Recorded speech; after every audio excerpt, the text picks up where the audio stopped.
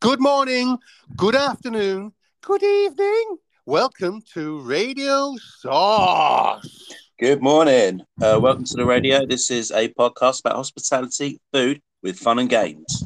That's very true, Ricardo. You know your stuff. I I know. would like to say a very special thank you to our sponsors, Clark Shaw's. Did you know? Well, I didn't until yesterday. Check out their website and you can buy a t-shirt with a picture of a bottle of beer on it. Ooh. Ooh. Can I also say, Sally, thanks for the logo. That's Sally from Fabric Mountain. Thank And you.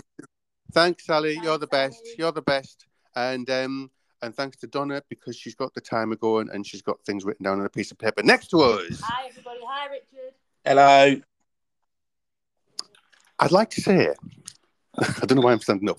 This is the part of the show where everyone else on their podcast has a little jingle, but we have moi singing. Are you ready, Ricky? Always. How ready are you today? I'm pretty ready. Pretty ready, pretty steady, pretty ready. Okay. Is that the song? Yeah, clap. Ah! Talking to a songbird yesterday, flew me to a past not far away. She's a little pirate in my mind, singing songs of love to pass the time. Gonna write a song so she can see, give her all the love she gives to me. Talk of better days that have yet to come. Never felt this love from anyone. She's not anyone. She's not anyone. I quite like that. That was really nice. Thanks, Ricky. I think I flattened it out a bit in the middle, but No, you nailed it, mate. That was deliberate, Ricky. Thanks, Richard. Thanks for the clap on it. Right. So, Richard, this is the serious bit now because today's fairly serious today because here on Radio Sauce. Ooh, saucy. Well, I just got there. That was close. So, hello, everyone. To those who are listening and those who are not listening, hello. Richard. Yeah. Richard, the little lovely pilchard. Yeah. I was looking on Twitter a few days ago. So something came up, and it was talking about cooking as therapy. Now, yeah, everyone's talking about mental health at the moment, and unless you listen to this podcast in 2028, and by then you're probably talking about something else. But anyway, yeah, and it got in my head a little bit, and I was thinking, cooking as a therapy, is it? Is it good? Is it good for the mind? I mean, if you've got a service for 400 and the kitchen porter hasn't turned up and one of the fridges is down, that's it can get a little bit daunting. Yeah, that's the opposite. That's like the opposite of therapy. Stress therapy. Yeah, you're stressed. How to be stressed? Come in, join us. Be the kitchen porter for the night. Really join us. But I was thinking about it, and I thought, you know, if you think when you're cooking at home, if you're doing nice cooking, I don't mean like sticking a Dr. Oetker pizza in the oven, but doing proper cooking at home, you do kind of zone out a little bit. Do you get what I mean? Yeah, I was like, even when like the restaurant life is kind of stressful, there's still those kind of like prep jobs that are a bit soothing or a little bit, you know, that take your mind off of things and stuff. Yeah, kind of like therapeutic. So like, you know, like peeling potatoes and stuff, you can just like fall into the routine and then start to kind of clear your mind a bit. Yeah, because I don't do meditation or anything like that, but I assume meditation is closing the mind off and just focusing on nothing really. And if you've got 18 kilo of spuds to peel, you do kind of just fall into a rhythm and zone out. And I also think, and I've said this to a lot of people over the years, I think, in my opinion about cooking is, if you have a job and I don't know much about office work, but if you have a job where you go to work, you get there, you make a coffee, and then you check your emails, and then you respond to them, and then you've got to go into the database and transfer the dates of birth for 400 people to a different spreadsheet. I would find that mind-numbing. But Oh yeah. when you're with food, it comes into the establishment. I'm talking about a restaurant now, and it's in its raw form, and you do something with it, and then you pass it to someone else in the team. Yeah. They do something with it, and at the end of it, there's an end product. Do you get what I mean? You're doing something. It's an achievement. Or part of the process. Yeah. Yeah. And it feels like you've actually achieved. There's a full stop to a dish, if you know what I mean. And then I also think in the kitchen, it's hot, it's cold, there's smells, there's taste, there's noise, there's sizzling, there's chatting. Is it good for you, Richard? What do you think? I think, yeah. Do you know that feeling you get, right, when you do a dish or you do a dessert, and you know when you make it and it just comes out perfect. Yes. You know that, and you just think the whole world is correct now. Yeah. Oh, I've got another one for you. Go on. If you do, right, I'm sure you'll get this right.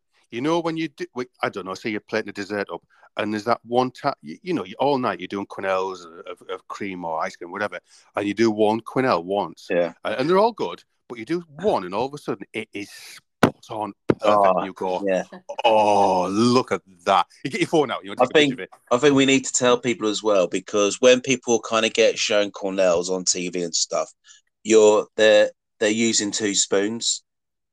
The way we done quenelles back at Vanilla Black is that we'd only use one spoon, and we drag it down like the ice cream tub or cream, and then you twist at the end, and it's just perfectly smooth and teardrop round.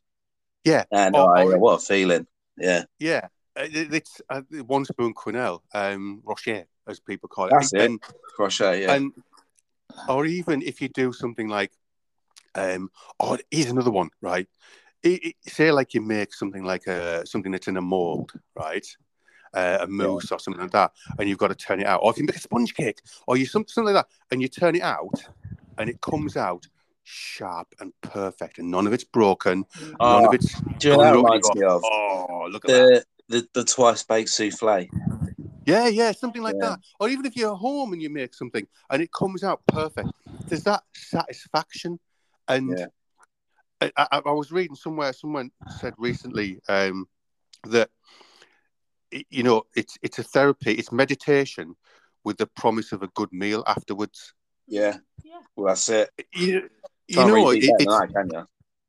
No, even when you think, like, if you're doing something nice at home, and I know a lot of people go to farmers markets for the local produce. Bollocks. Anyway, but even the process of going out and going, oh man, look at them lovely carrots, and look at that, and buying the stuff and getting home, and on the way home you're thinking about what you're going to do with it, and then and it's that process from buying the product or choosing it, deciding on it, planning on it, getting home, prepping it, cooking it, turning it out and eating it.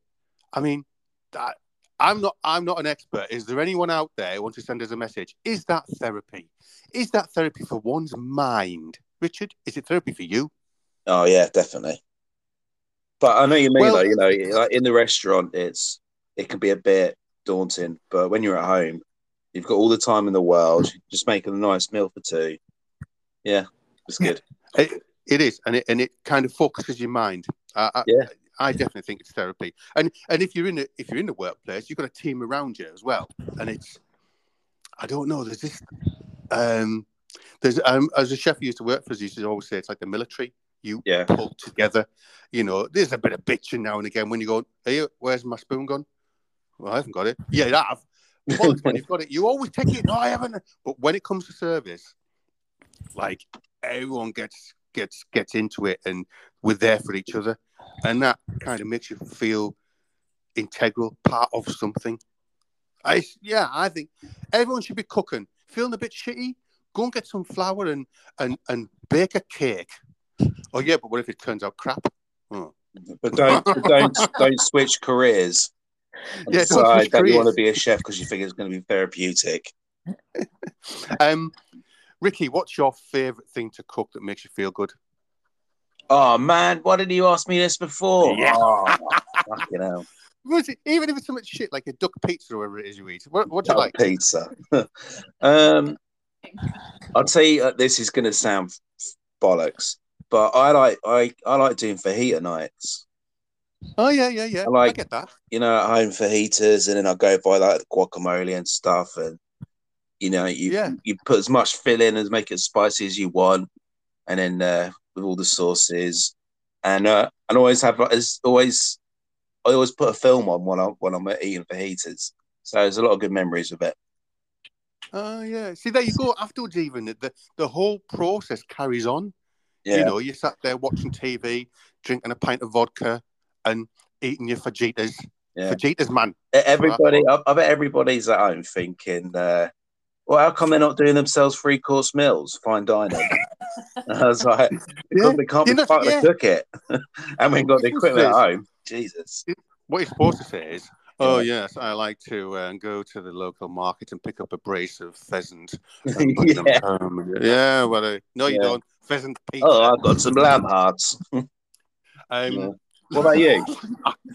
you know what? Just recently, and it's come to my mind actually. I love jacket potatoes, right? And It's because I you're eat. old, though. Yeah, I know.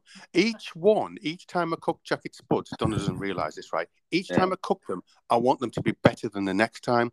So I change it slightly. So I'll do things like I microwave them halfway, then bake them off to finish them, speed them up. I put little slits in the top, and then put slivers of garlic in them, then oil and salt and roast them off. And then another yeah. time, I'll mince the garlic and spread it over the top. And each time, in my mind, I want that jacket potato to be better than the last time.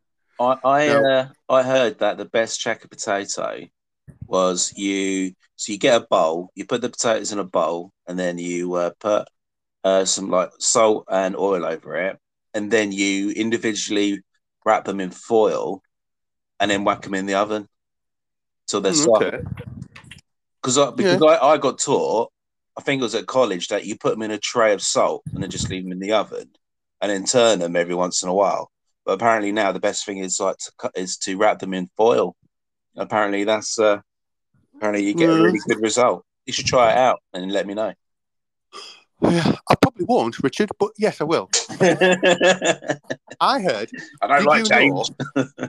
Did you know potatoes can actually kill you? Well, if you eat them raw, No. Get two small ones, no. right? Get two small ones and stuff them up your nostrils, right? Yeah, And get one massive King Edward, right? And put it in your mouth and ram it in your mouth, right? I And was you'll going to go suffocate. somewhere else. No, you'll suffocate. Yeah, I So better that's, write this one down, man, just in case. yeah, just be careful. Be careful that you don't do that, Richard. All right, Are okay. you writing it down? Yeah, I'm writing it down. I'm cancelling potato night. um, well, funny we should be speaking about therapy, Richard, because I don't know how this has happened, but we need to move on here on Radio Sauce. Oh, saucy. Oh, you are. Because today we have someone on who's a guest, We have a and guest. we do a whole one, A whole one. and this person is very trendy, very trendy. Okay, so Yeah. I'd like to introduce, and I'm going to build this up. Someone who is called Trendy Wendy. She lives in a Wendy house. Hello, Wendy. Hey, Wendy. Sorry. That was an intro. Yeah. Well, it's better they used to call us Bendy Wendy. So, Bendy Wendy, I've got- Wendy Yeah. house. So it's gone up a bit in the world. I'm happy to be called Trendy Wendy. Yes. Yeah. I could think of no other words that rhyme with Wendy. No, Well, I you used to can't. call us Bendy. Bendy, Sendy, Yeah. Mendy. Sendy Mendy. I can't think of anything else. Anything really. So, dear listeners, this is Wendy. And Wendy, tell us a little bit about who you are and what you do. Oh, so at the moment, I work in a specialist college with lots of young people who have complex learning difficulties and disabilities. And I don't even know how I got here. I'm deputy principal. Whoa! I didn't know that. That's cool. Yeah, yeah, What happened there? yes. I have no What idea. happened there? I lost the bet. To give you a brief overview, Yeah. I worked in catering a lot of years. Then I went to a college. No, I went to a training provider first. Isn't that right, Yeah. Andrew? Yeah, And then, ticking the boxes. yeah, unfortunately, I met Andrew. Yeah. And then I went to a local college, and Andrew come to work at the local college and to work with some of our students. Then we were there for a little while, and then I went off and went to Norton and worked at a school that had 66 boys with ADHD. What can you just explain what that is for the listeners? I've heard it, but I can't really tell you what it is. It's attention deficit hyperactivity disorder. Yeah. Okay. Yeah. So it means that they've got basically the attention span of a newt, and they just want to go off and do what they want to do. Why? I feel like that sometimes. I'm off, Richard. See you later. Yeah, I get like that. Halfway through, I'm Yeah. like, fuck these brulees, I'm going to do something else. Yeah, you did actually. I'll go talk to someone in the office. Yeah. So what we've been talking about, Wendy, I don't know if you were listening earlier. Yeah, I was. We've been talking about cooking as therapy. Do some of your students, I'm going to call them students, did they do food or what? Yeah. So I mean, these students have got complex needs, but I'll sort of going back to the college days when I heard you were saying about the business of a kitchen and stuff like that. So Andrew will know that I used to run the kitchen at the college with students who had learning difficulties, disabilities. And we used to serve probably about 30 covers, would you reckon, Andrew? Yeah, about that, yeah. Yeah, with those students. But it had to be, they loved doing it, but we had to have strict regimes and like sort of learned like progress. So it was repetitive. They did the same task every day. So if they were doing the potatoes, they'd have to peel a veg and stuff like that. So then they started to remember what they were doing. Didn't really have any behaviours of them, although one of them did lock us in the cupboard once, and I couldn't get out. Pretty much like today. Yeah. Probably thought it was Narnia or something. Yeah, can you remember Eric? I do, yeah. Are we allowed to say names on here? Oh, I don't know. All right. Well, that was a made-up name, wasn't it? Yeah, it was Roger. Remember Roger? Roger, that's it. Yeah. So I'd gone in the store cupboard at the back and left my keys in, and he thought it'd be very funny to come in, lock the door. That's a good one. Do you think? Because I don't know what happens in the colleges or the school, whatever. Are there? I'm trying to steer this the way I want it, right? Yeah. Do you think that there's some things like activities, lessons, or whatever you call them now that they do that they just go, I don't like this, and you find it that they just drift off? Where with working in kitchen or with food, does that maintain their attention longer, better? Definitely. I mean, especially when I worked in the school at Norton, food was a very valuable commodity.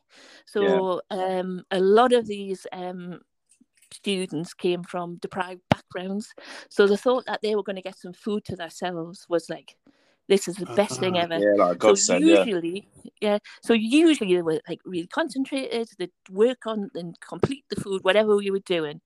But if they had the session on a morning, then they would it was used as a carrot to tell them to behave for the rest of the day, right? Yeah.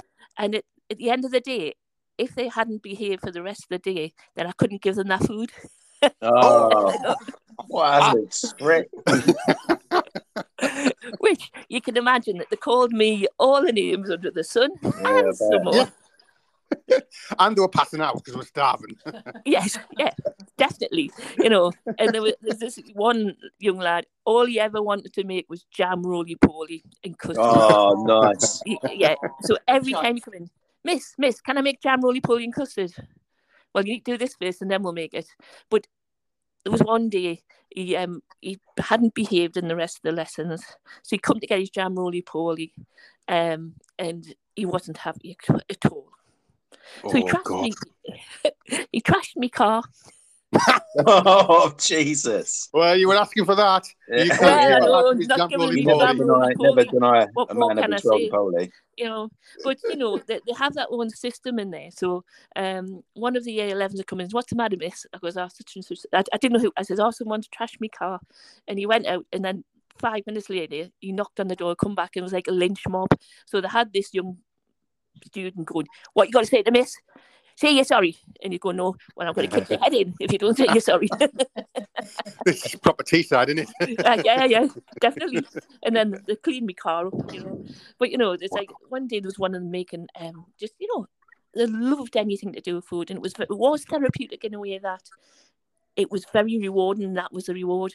And there was one, he was working his ticket, and I was going to take his cakes off him. Well, then he started chucking ladles at us, anything he could get his hands on. Yeah. Well, I mean, that proves the point that it is therapy in certain ways, and it also reminds me, Richard, of something else. What's that? Ready, Steady, Ricky. Oh, Ready, Steady. Is it that time already? On Radio Sauce, Richard. On Radio Sauce. Oh, saucy. So, that's gone pretty quick. So yeah, I wasn't ready for that. Why don't you tell Wendy about Ready, Steady, Ricky? Wendy, welcome to Ready, Steady, Ricky. A little fun game I'd play, where I usually go to Dave's convenience store, and I pick out a selection of ingredients, and I ask that if you could come up with a dish or dishes using those ingredients. And in the past, man, Andrew. Sorry. And in the past, I've let people use their larder, like seasoning, salt, pepper, blah blah blah. But this one's a bit different. So I went to Dave's store, and he's gone a little bit upmarket ever since we started to promote him.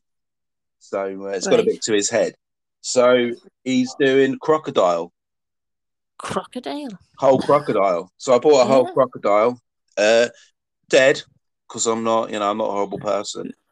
What else, Richard, in the bag? What else is in the bag? Just a crocodile. So it's not 3 ingredients, just one. Yeah, but you can do you can use multiple parts of it. You could use the heart, the kidneys, the ears, sorts, like they do in the swamps of Florida. Maybe. Go on then, Wend. There you go, Wend. What are you going to do? Right. Okay. So my first thought was to put it on a spit and roast it. Cheeky. Hey? That's cheeky. I like where this is going. Yes, put on a spit and roast it. So then, when you have these wedding things, everyone could come and just cut a bit off themselves. Hog roast, yeah. Crock roast. Yeah. Crock roast. Yeah, a crock roach. Roast. Then I suppose you could maybe make, like a crocodile curry. Oh. Yeah, that would work. Crocodile curry, that'd be nice, yeah. I think so, wouldn't it? Yeah. Curry, yeah. Or you could maybe just cut its head off and roast it, stick an apple in. For a bit of theatre. Yeah. Yeah, nice. Yeah, that's cool. You really put us on the spot. Yeah. But what made me think of it was when I first started chefing, just after I left college, down here, because we're a little bit behind London. We were going through a stage where we were having all these speciality cuts of meats in. We had crocodile, we had ostrich. Do you remember when it was all the rave? Yeah. Ostrich burgers, stuff like that. I remember I'd done a wedding when I worked for this one restaurant, and we got in shark. We'd done a whole shark. And it was too big to go in the oven, so we had to put its tail in its mouth and then roast it off. And that was the first and only time I've ever done shark. And that's weird, but okay. But Wendy, any particular sauces you would serve with the crocodile? Ketchup. Oh, Ketchup. No, maybe it's more of a peri-peri to give it some spice. Mm-hmm. Very good. Yeah. Very good. Yeah, That was good, that wasn't it, Richard? I think I'd have a bit of Cajun spice on it from the fajita bag, Mick. Yeah. Yeah. Yeah, that's a good idea. I think I would steam it with some lavender flowers in the water to give it almost a lavendery, soapy, sweet flavour. Would it not taste like that anyway? They probably would. I bet you would have to that was kind of very soak good, it, Vic. I bet it's really salty. Yeah, probably is. Yeah. Yeah. That was good. That was good. Yeah. That wasn't it, Ricky? Yeah, that's all right. Well done, Wendy. What do you mean, just all right, Ricky?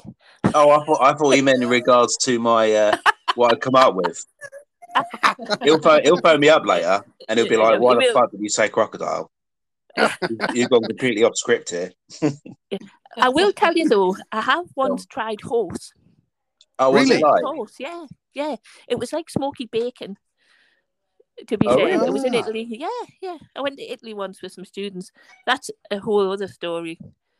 Taking 16 students to Italy on a 3-week work experience.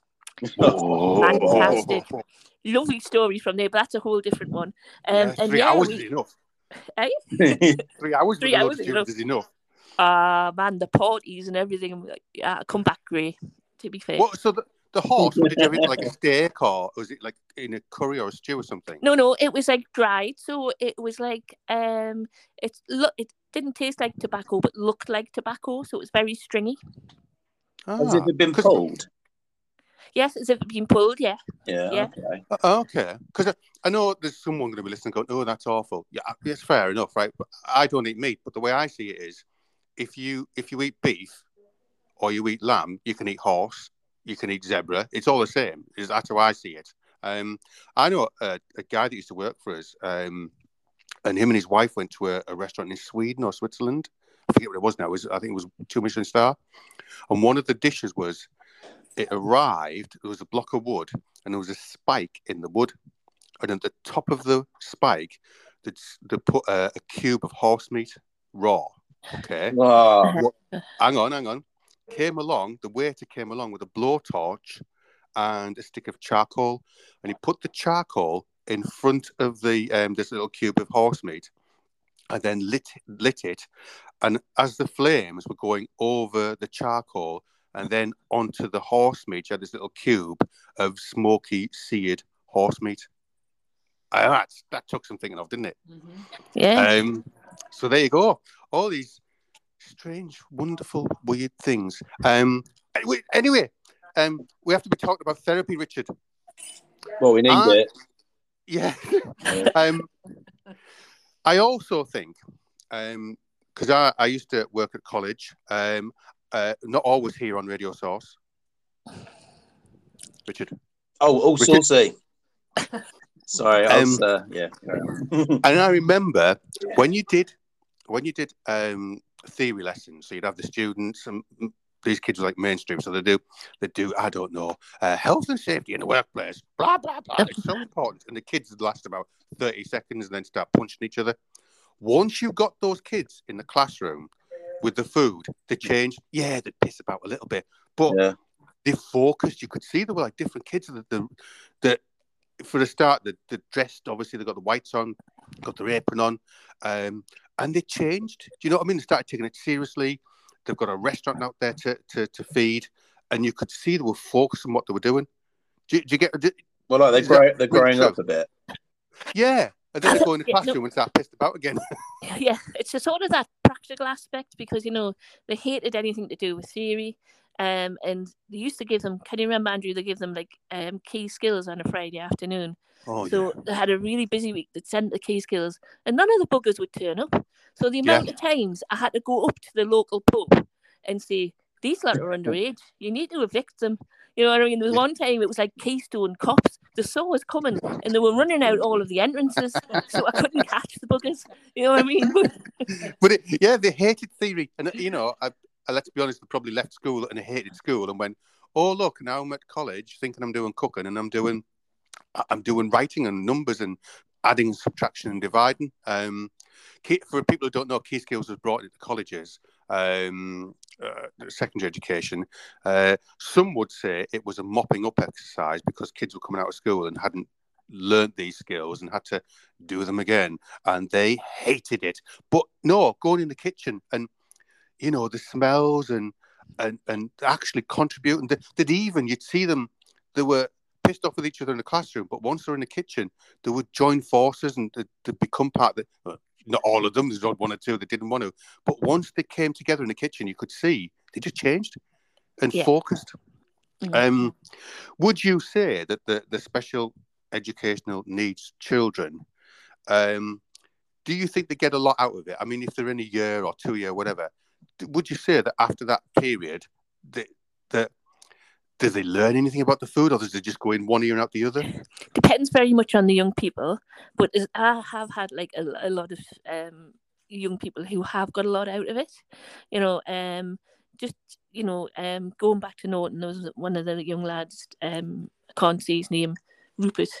Oh yeah, no. Not Roger, Rupert. He ended up going to catering college and was quite successful and got a job in Norton, which was it's like really, really good because his behaviours and his disability were quite bad, but he was so focused on food that it became a love of it. And I have worked with other young people where sometimes you can't reach them, but if you give them that, they get a lot of it, and give them that focus, that routine, and it means that they take, as Andrew says, they take that ownership and they have to work together to produce that.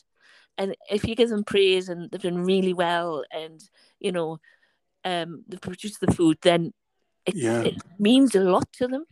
Yeah, and they see the end product where, when you're filling out bits of paper and writing, they don't care. But when they see that end product and they've almost been like a family to put it together. Yeah. Yeah, I can imagine it. When you say you can't reach them, Wendy, what did you mean?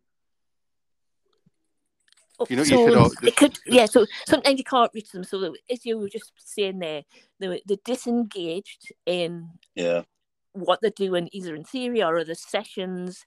And there was this one young lad who was on the spectrum that had a diagnosis of autism, and nothing we did could sort of placate his behaviours or stuff like that. So I used to get him for catering at another college, and he'd come in and he had this insane interest about food and about mixing things and changing things around, and I sort of give him that freedom. So he'd go, can I do this and this, miss, can I try, I don't know, brown sauce with strawberries?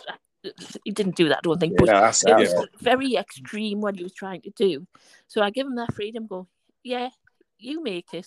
And his behaviour changed massively because it gave him, I suppose, the thought that I trusted what he was doing and I was giving him those opportunities, and to be fair, some of the dishes he produced were cracking. I'd go, that'd never work, and he proved us wrong.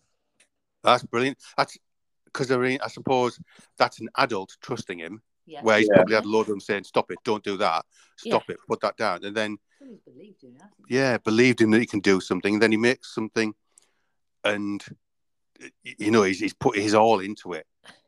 But I bet you there's other times, Wendy, when you get a bit frustrated with some of them.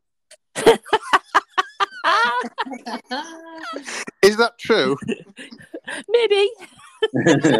And how do you calm this temper of yours, Wendy? I don't have a temper, Andrew.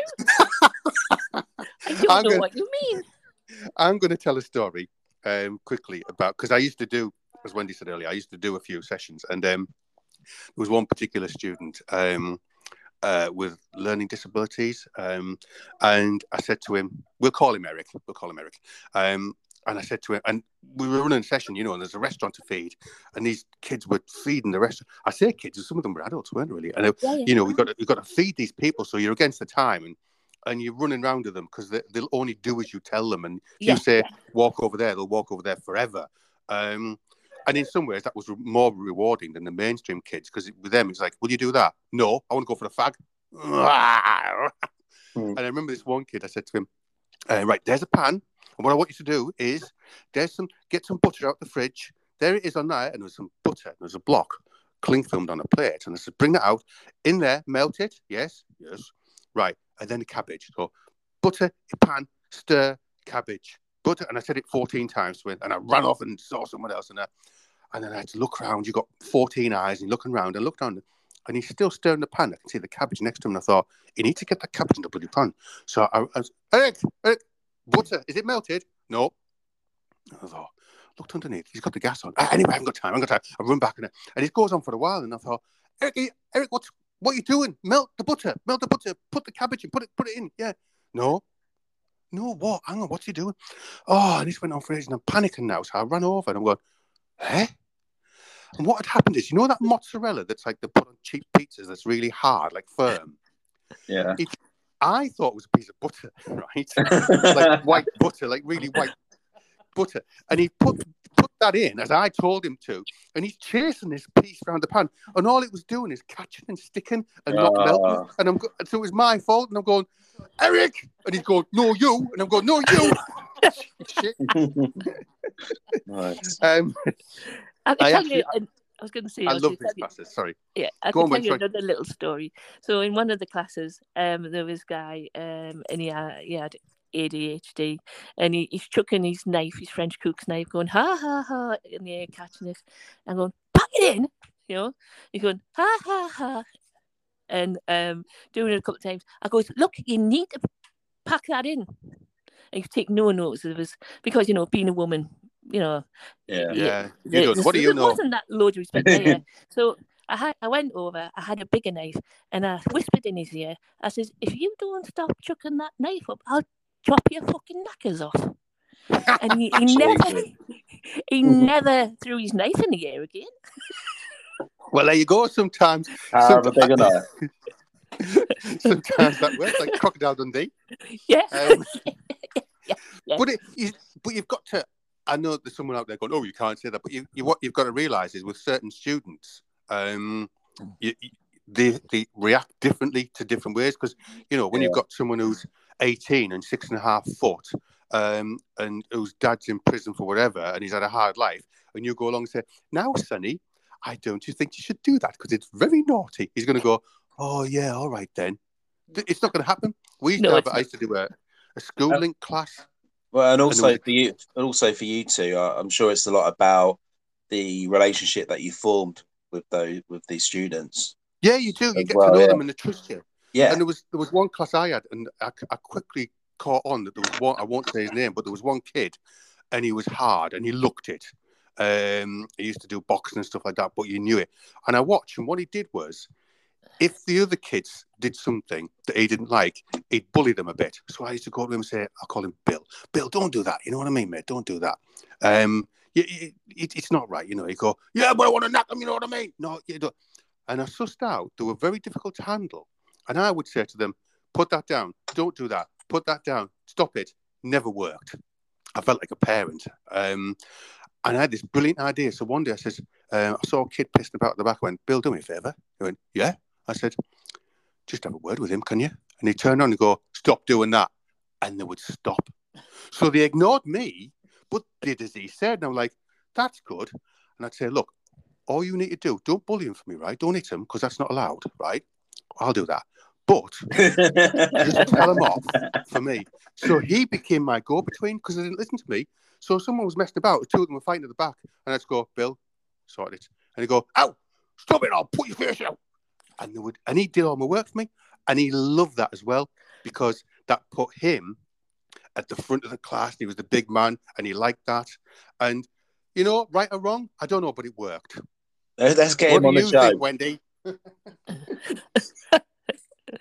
It's sometimes it's not right, but it's the pecking order. You know what I mean? And I've used that before as well. You get the one who's the top dog to sort out the others. And it works. Yeah, it works. But Wendy, you've been a great guest today, and because you've been so good, we've got a little surprise for you, haven't we, Richard? Have we? Have you? Oh dear. Here on Radio Sauce. Oh, saucy. Saucy. Ah, nice. We play this game called the Big D3. Oh, D3. The Big D3 here on Radio Sauce. Oh, saucy. So, Wendy, you're very, very lucky Oh no. And yes, Don't play this game with everyone. we don't play this game with everyone. Only the very special. So I'm going to ask you 3 questions, and in Okay. each question, there's 3 answers, just so we can kind of judge you and see what type of person you really are. Okay. I'm ready. Okay. You're watching TV. You fancy watching a little cookery show. Okay. And you know the way TV is these days, you've got your choice. Are you going to watch something with Jamie Oliver, Pretty Boy James Martin, or the Hairy Bikers? Has to be the hairy bakers for me. Well, you would have Okay. guessed that answer. Richard, which one would you watch? Because I know James- you like James Martin. James Martin, hands down. Oh no. He's not. You can't he's, say that, I don't think. He's fucking epic. I love it. He's got fantastic pastry skills. It was the first dessert book I ever bought. Really? Yeah, man. Oh, okay. James That's Martin's Desserts. Excellent book. Jamie Oliver's the best. I'm sorry. Nah, Okay. I've got another one for you. Right? you're shit at Italian. Yeah, thank you. So, you're going to go out with hubby and have a few drinks, right? Mhm. And you're down the local bar. Are you going to have a lager top? Okay. a taboo and lemonade? Or a Newcastle Brown? Newcastle Brown. Newcastle Brown. Which one are you going to have, Wen? Well, Lager tops, taboo and lemonade, Newcastle Brown ale. for entertainment's sake, I'm going to say Newcastle Brown. Good choice. Richard, do you know what those are? I know what Newcastle Brown is, but what the fuck is Taboo? You're too young.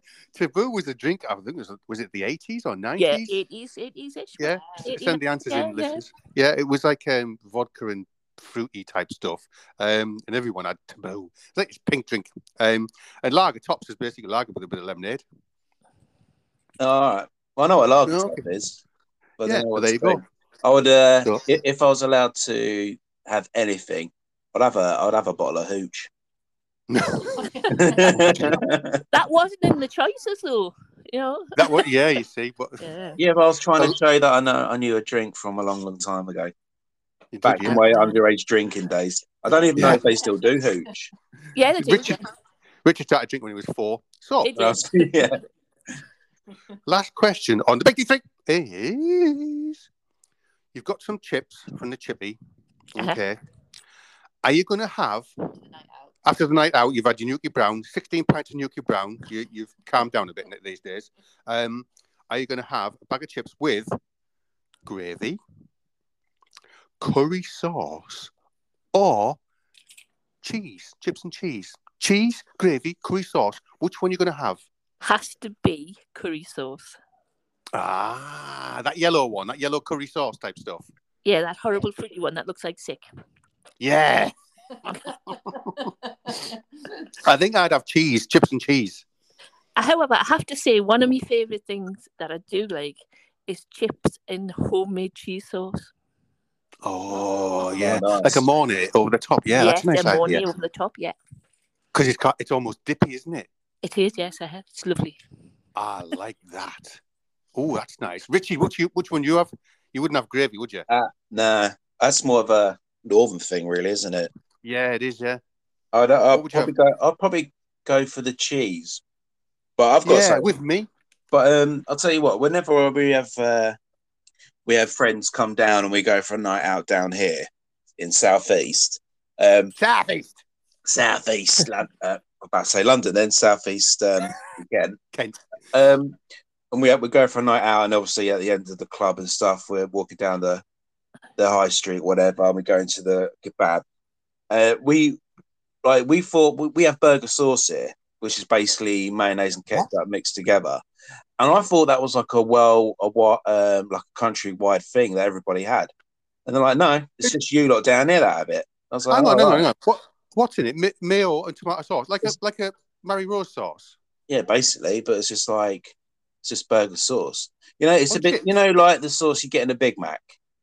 Yeah, it's a bit similar to that, but everybody's down here. The after club thing is usually chips and cheese and burger sauce. That's a new one on me. Yeah, well, it's been down it. Yeah. Have you heard of that, Wendy? No, but I have tried peri peri with mayonnaise, and that's that good? really good. Yeah. That's Oh, good. I'll try that. Yeah. Richard, a night out up in the northeast, well, in particularly Stockton and Middlesbrough. If there's anyone listening from the area, you'll know this. A night out was always finished with a Parmo. A what? Yeah, we have Parmos in Newcastle now, Andrew. Yeah. What's that? Wow. Yeah. A Parmo is basically, I'll tell you, basically, it's chicken or pork that's battened out, breadcrumbed, pan fried and served with the cheese on top. But in the northeast, it's basically deep fried, and then they serve the cheese sauce spread on top, and then grill it, and you'd have that. When Teesside Airport was rebirthed, they were looking for new names for it, and someone suggested Parmo International Airport. No way. Yeah, when everyone used to eat it when I was a lad, I haven't had that for years. I haven't eaten meat for years, but yeah. Do you think, right? In over towards the west, like Cornwall, do you think for their nights out they have like a Cornish pasty at the end of it? A deep fried Cornish pasty. Oh, a deep fried Cornish pasty. Yeah, that sounds nice. Deep fried. Oh, yes. So anyway, Wendy, can we say that definitely that the kids do get something kind of therapy from cooking? Definitely, in all sort of walks of disability, I want to say, at different levels, they all get something out of it. It's like, especially with the more complex one, they do something called sensory cooking. So it's about the feel of the flour and the butter and the smell and the taste.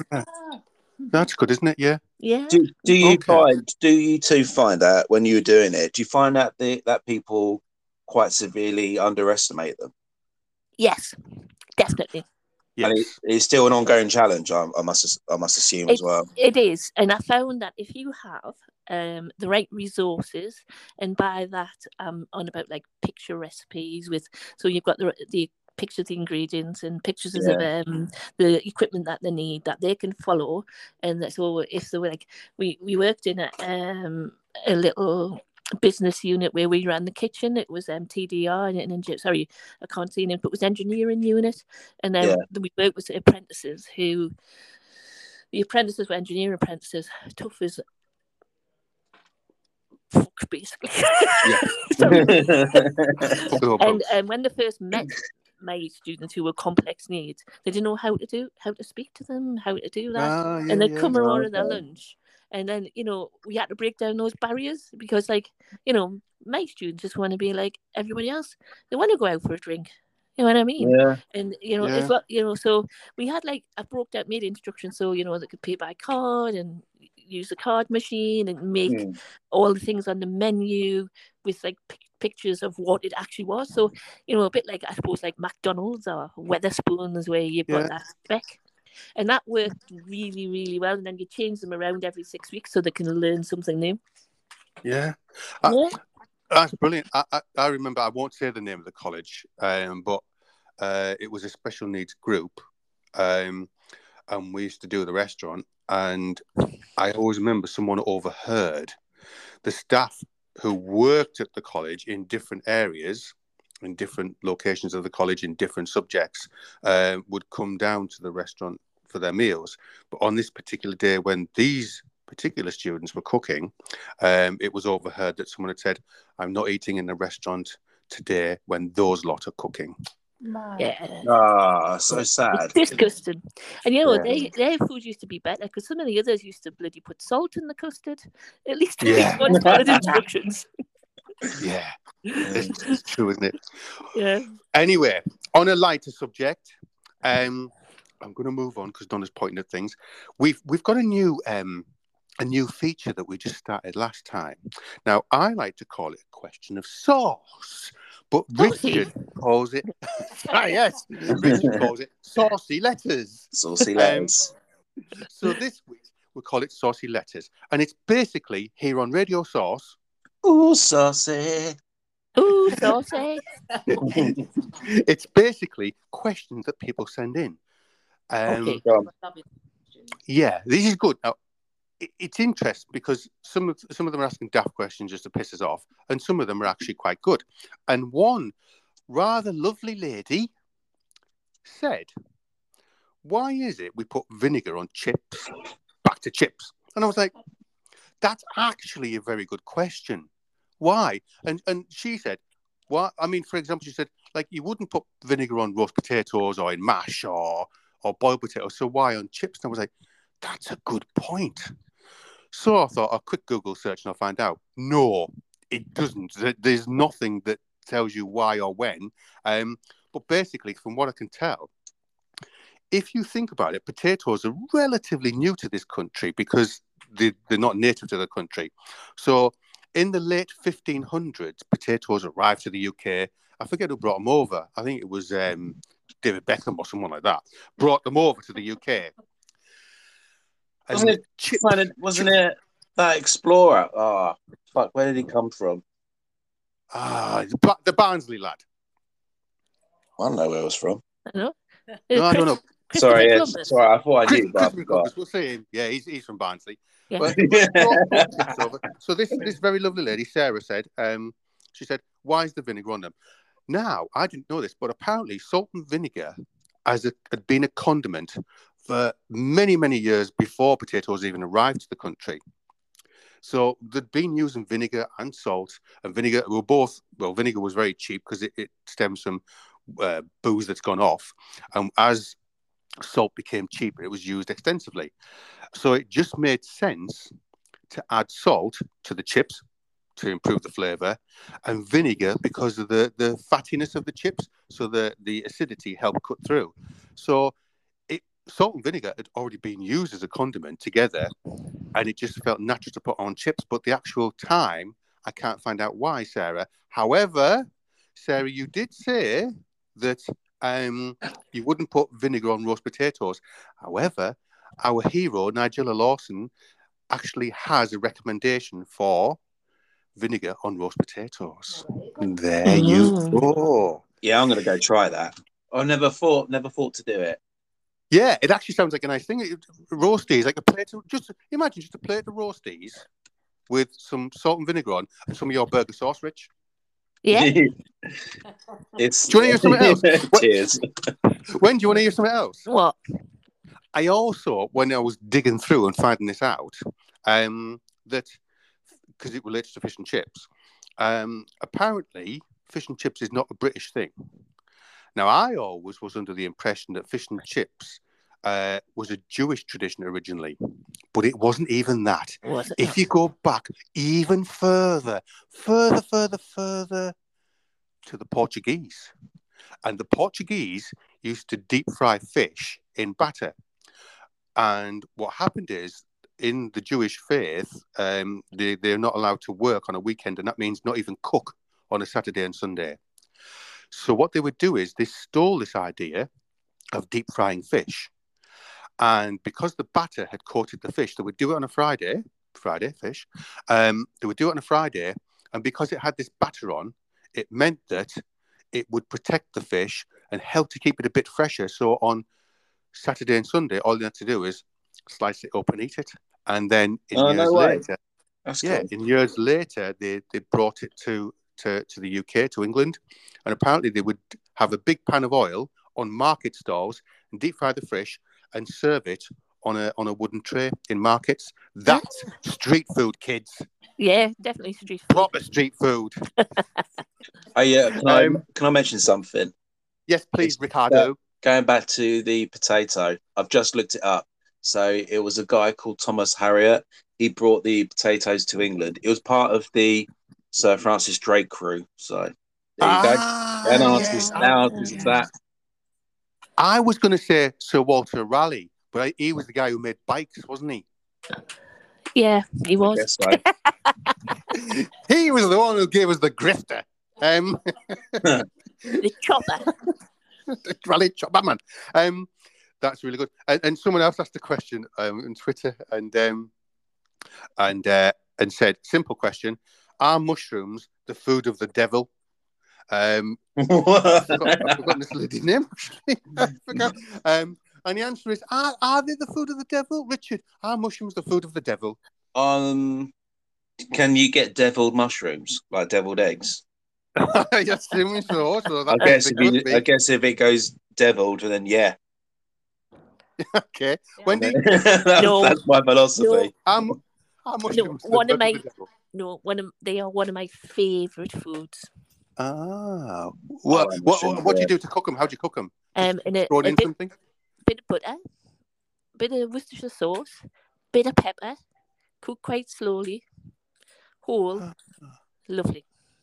Yeah. Okay, that's nice. I'll tell you what I'd done just before I finished work. I had a special on, and one of them was mushrooms on toast. So basically, I just got loads of wild mushrooms. I would get the pan hot, throw garlic butter in, and then I'd cook off the mushrooms in that.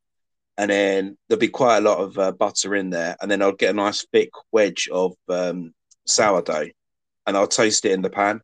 And then I'll just do that. And that was just so good. I sold loads of them. They were good. Oh, lad, that sounds decent. That it does. You make me feel hungry. We did a. I know that some people know this, and I've mentioned it before. We used to do a dessert with mushrooms, and I'll explain why I did this.